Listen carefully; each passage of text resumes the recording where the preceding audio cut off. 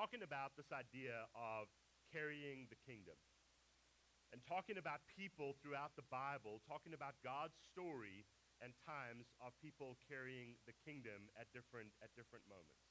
And today we're gonna tell some of those stories. I'm gonna share a couple of Bible stories. I'm gonna tell a story about one of you, and then we're gonna go from there. But today, I know a lot of you are wondering, why am I wearing this? And some of the Nutcracker moms, actually, that I've been working with this last week, came to church this morning and decided they had nothing better to do with their Sunday morning, so they're gonna come listen to me prattle on. But I want to tell you a little story, a little fun story, because I think it matters.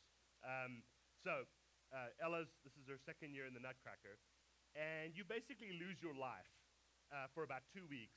You're up there till midnight, and the parents and the kids are exhausted, and the parents get cranky, and we just have a great time together. Now, if you've gone to the Nutcracker this year, you know that there's this huge display where they sell nutcrackers, right, that support the guild, and people go there and you buy these, cute ornaments, and it supports the kids and buy scholarships and point shoes and all kinds of fun stuff. Well, the parents volunteer their time to doing this. And so last year was my first year. Now, if you guys know Haley and me, which a lot of you do, maybe you've come to our marriage group or other things, you realize that in our home, things function a little differently, right? Haley's schedule is not as flexible as mine, and so we've kind of found something that works for us. I pick up the kids from school, I do the grocery shopping, I run the kids around, and so I have a little bit more time to volunteer. I usually work in the mornings until I pick my kids up, and then I go out again at night, right? So I kind of break up my day a little bit.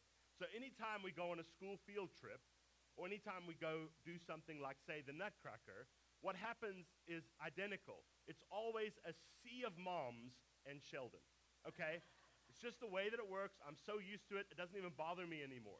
Well, last year, when we served, we were unboxing these nutcrackers, putting them on the tables, getting everything ready. Again, it's this, the dance moms and Sheldon. I think I'm going to get a dance mom shirt next year. I think that'll be really good. But then we get these free T-shirts. We get these shirts because we serve. And I got this one, which is this I got last year, okay? The Nutcracker shirt, right? And I brought this home, and Haley said, I'm pretty sure that's a woman's shirt. And I said, I don't care, I earned it, and I'm gonna wear it.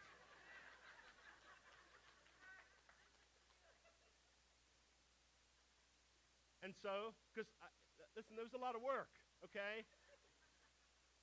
I don't care, it does tend to blouse a little in weird, anyway, it's fine. So, yeah. As I was preparing the sermon, I thought, how do I segue from that into a Bible story? You just can't. So I'm just going to tell the Bible story. Why not? Let's just go on. When we read the Old Testament, when we end the book of Genesis, we see that there's the story of Joseph and his family. And they all end up in Egypt. And when you turn the page from the end of the book of Genesis, Genesis 50 to Exodus 1, what it says is there's a new Pharaoh, a new king that arises who doesn't know Joseph or his family. And he sees how numerous the Israelites are, and so decides to enslave them. And Egypt, for the Israelites, turns into a penal colony, right? They're just working them to death, and for 400 years they are enslaved. And the Pharaoh even does some atrocious things as he realizes that there are young men coming up. They're afraid that the Egyptian army will not be able to ward off all these new warriors that are coming. And so what happens is he decides to do a cull. And any boy, any male under 2 years is killed. We see the same story with Jesus. Remember when Jesus is born and Herod says, kill all the boys that are under 2 because he's afraid that a new king will rise? It's really the same story span across multiple millennia. But what happens is Moses, this young baby who's under 2, his mother is fearful, puts him in a basket, floats him down the river. He happens to kind of wash up where Pharaoh's daughter is bathing. She decides, I've always wanted a nice doll. She goes to her dad. She says, can I keep him? Her dad doesn't say no because they probably have a good relationship or whatever it is. He gets raised as an Egyptian in that environment. But then he learns who he is. And he realizes that God's people are being oppressed. The people of God are calling out and saying, God, when are you going to rescue us? And Moses kind of decides to take this burden on leading them in this moment. And he has an altercation with an Egyptian. It doesn't go well. He ends up killing the man. Now, out of fear of retribution or justice, he flees. He flees to a place called Midian. And he leaves behind this life that he once knew. He gets married, he tends sheep, he's out in the fields. And when you read the story in the book of Exodus, Moses is 80 years old when he has the burning bush experience. And God says, you're going to go back and you're going to lead my people to freedom. And he does what we all do.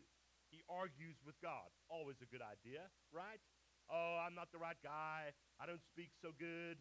All this kind of stuff. And God says, that doesn't matter. I want you to go. And Moses finally is convinced, makes his way back to Egypt, stands before Pharaoh, and he says, you need to let God's people go. He says, no. And then there's plagues, there's frogs and flies and boils and all these other things that happen. And finally, it is with the death of the firstborn of all of Egypt, when Egypt knows the grief that 40 years ago they incurred on almost every Israelite family, the firstborn, every family in Egypt is affected by the sacrifice for freedom. It's amazing, but when God frees people, there's always sacrifice involved.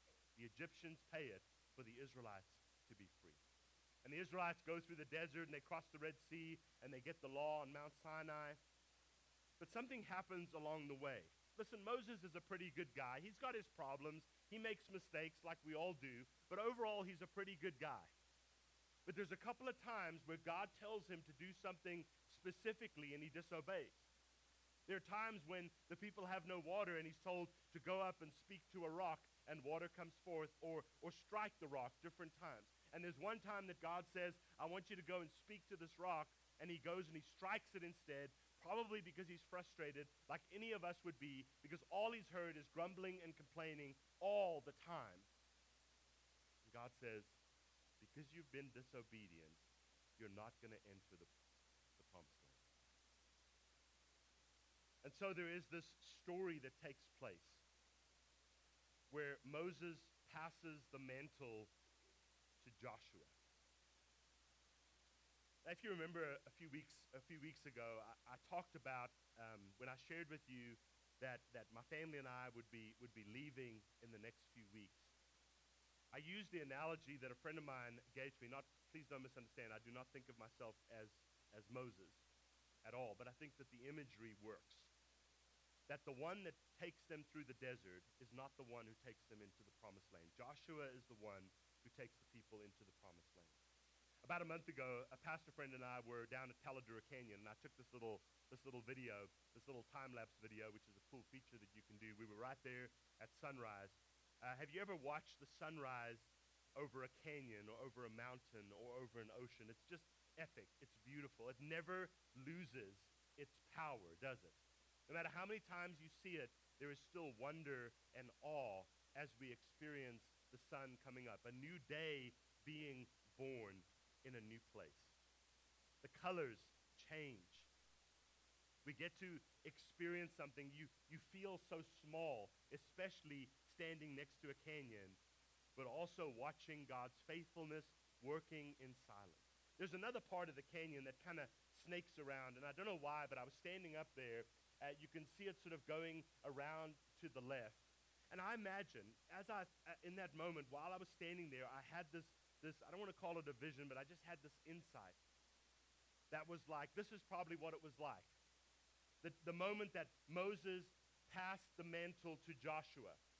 Now, I imagine, it doesn't say this in the text, but I would imagine people did not like that idea. When Moses got up and said, hey, I'm not going with you, Joshua's going to take you, I guarantee you the people were like, no, that's not, no. Why not? God told me it's time for somebody else to lead. No.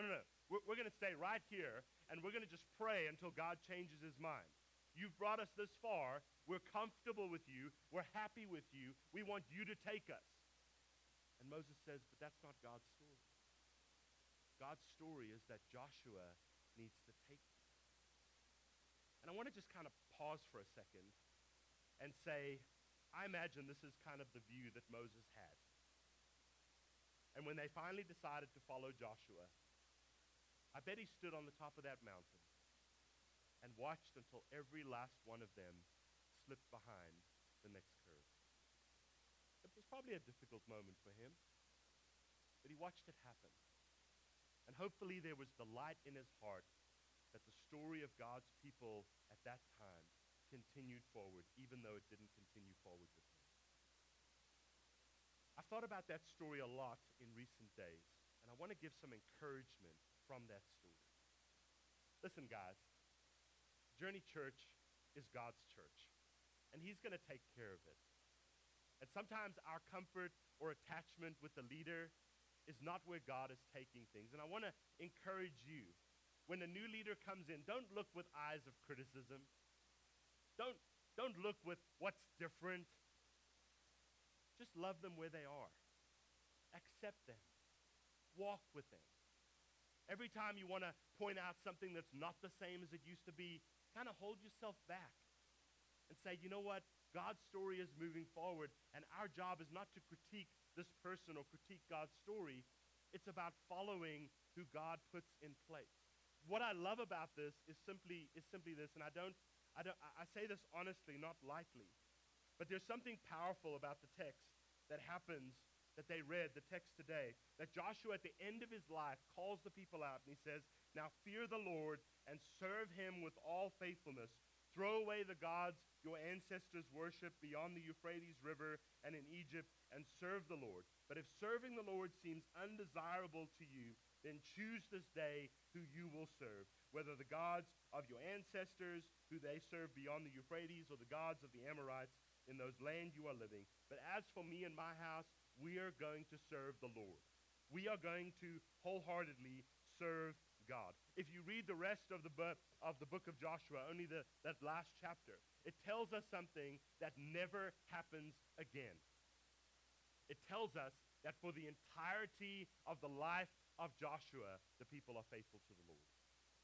Every other leader leads people well for a while and then struggles maybe with their own challenges or their own struggles. And something powerful happens. They serve God the entire time Joshua is their leader. Which tells me this. That's a good part of the story for this church.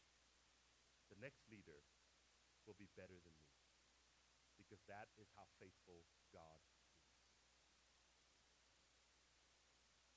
Another story of carrying the kingdom happens just a few chapters later in the book of Judges. The word for judges is not sort of somebody that has a gavel and a hammer and all that kind of stuff. A judge is just a nice way of talking about a leader. And there's a story of a leader named Gideon. It's in Judges chapter 6. And Israel is kind of doing their own thing again, and they're not really being super obedient, and bad things are starting to happen. And so God raises up a new leader. And the story of Gideon is one of my favorites. It always is one of my favorites, because he's hiding in a cave in a wine press, and he's threshing wheat. He's kind of being the ultimate introvert, and just kind of tending to himself and taking care of his basic needs day in and day out, just enough flour to make just enough bread to last one more day. And God calls him and he says, you are a mighty warrior. And Gideon, he goes, wait, who are you talking to? I'm talking to you. You must have the wrong Gideon. I understand the confusion, right? You clicked the wrong Facebook profile. I'm a different Gideon. There are plenty of good Gideons. I'm not one of them. He says, you're going to be a warrior. You're going to lead God's people to victory, and they're going to not be enslaved once again. And then he does what we all do. He argues with God. Always a good idea. And he says, I'm not going to do that. God, I'm weak. In fact, I'm the runt of the litter in my own family. I'm the black sheep. Nobody cares about my opinion. And God has the best response. He says, yeah, that's kind of why I'm choosing you. Because when something great happens, no one's going to be confused that it was you. What a terrible thing to say to someone. But that's what God says. He says it's going to be me and you that's going to do something great. I want you to gather an army, and you're going to fight the battle. Gideon says, okay, 32,000 men show up. He's thinking, hey, we're doing pretty good. This might actually work. God says, why don't you get up and make an announcement and say, if any of you want to go home, just go ahead and go. 22,000 walk away. They got 10,000 left. Uh-oh. He says, take them down to the river, let them take a drink, and the ones that put their face in the water, send them home. The one that lift the water to their faces, those are the ones you take. He's left with 300 men. The army of the enemy is probably 50 to 100,000. And God says, yeah, that's good enough. Let's go. Let's fight. But Gideon accepts the challenge. He picks up the mantle. And he probably thinks, as all of us would, okay, I guess the sacrifice of freedom is all these men dying, including myself. They go, they surround the city. God does something amazing. The enemies just kill each other. They go in, just finish a few off, and that's it. God gives them a great victory. God does something powerful because somebody was willing to step into the gap and be faithful. You know, that's what volunteering is. That's what sharing is. That's why we want to honor people who step in the gap, because not everybody does. You know, I want to tell you, since it's Appreciation Sunday, I want to tell you somebody that I appreciate more than anybody in my ministry, and that would be my wife Haley. Okay, we've walked together for 16 years. We've known each other about 20. The first 10 years that I was in ministry, I was single. And Haley didn't choose to marry a pastor, but she did. And something that happened in our lives was very powerful. One gift that Haley gave me, she never made me choose between my ministry and her. She never guilted me into saying, hey, Now, we do have some conversations sometimes when she's like, hey, you've been out 5 nights this week, and we need you at home some too. I want you to kind of, and we can have those conversations all day. We've learned how to have those conversations. But she's never been resentful or critical because she knows the passion of ministry that is in my heart. I kind of tell people this a lot of times. Maybe the reason why Haley and I are still in love is because I've been married to my work and she's always been the mistress, so to speak. I know that's kind of a dirty thing to say, but you know what I mean. But you get what I'm saying. She never kind of said you have to choose between your marriage and your ministry. Never. And I can't tell you what a gift that is to a person who's in ministry. Because ministry is complicated. Listen, your family always comes first, but in ministry it's complicated. It's just a tough balance to have. But what we need is we need people that support us and love us and can have hard conversations, but do that in a way that shows appreciation for who we are. I've seen many of my pastor friends, I've talked to many of them that said, I've started in ministry, things are getting hectic, and things at home are struggling. What do I do? And I try to walk them through this, and some people give up ministry, and some people give up marriages, which usually ends in them giving up ministry as well. But being in supportive roles is powerful. And Haley, I love you, and I thank you for always being beside me and not standing in front of me, often standing behind me and pushing me hard. I mean, after a little, but pushing me. You know, after I went through a wound about 10 years ago with the church, which most church, I started to learn in this process, most times pastors leave churches, it's bad, right? There's always something big that happened or something that went wrong. And I've learned from you that none of us really know how a good parting of pastors and churches goes because we've really never seen it. But when I first came out here, right before I came out here, I was really questioning, do I want to keep doing what I'm doing? Because it's hard. Ministry is difficult. And we were brushing our teeth one morning, and she just looked over me, and in the way that she knows me well, she just said, you've got another one in you. It'll be okay. And it was that moment that I said, okay, I'm going to do it. Because I knew I had a partner. And that makes all the difference in the world. The the people that support you in your life, the people that maybe at times help carry the load of ministry or the load of kingdom with you. Tell them thank you. Tell them that you love them. Tell them that you appreciate the sacrifices that they make so that you get to do what you desire to do. We appreciate those volunteers, all of you that volunteer, and a lot of you do. There's going to be, an appreciation lunch. It's not near a payment for what you've done. It just is to say we recognize that you are answering God's call, that you are sacrificing your time and your talents so that others might know God's story. There are children who will know Jesus because you gave up a Sunday morning. That's powerful. That's wonderful. So thank you for all that you do. Father, this morning, just thank you so much for inviting us into this place, sharing your word with us, sharing your stories with us. And God, I know it's so easy for us to find excuses or reasons why we don't want to serve, or we don't want to give, or we don't want to participate in something. But Father, we just thank you so much. I thank you so much for people at this church that are willing to step in the gap, to serve, to help. I thank you for people who are willing to give to a mission for children that they will never meet, that they're willing to give up maybe a few Starbucks or a meal out so that someone can go to school with shoes or with a backpack or with school supplies. And Father, I just pray today that you would just remind us how generous you are with us. And may we have the courage to be generous towards you and to each other. We thank you for this time today as we continue to worship. Please bless us. And we ask this all through Jesus. And the church together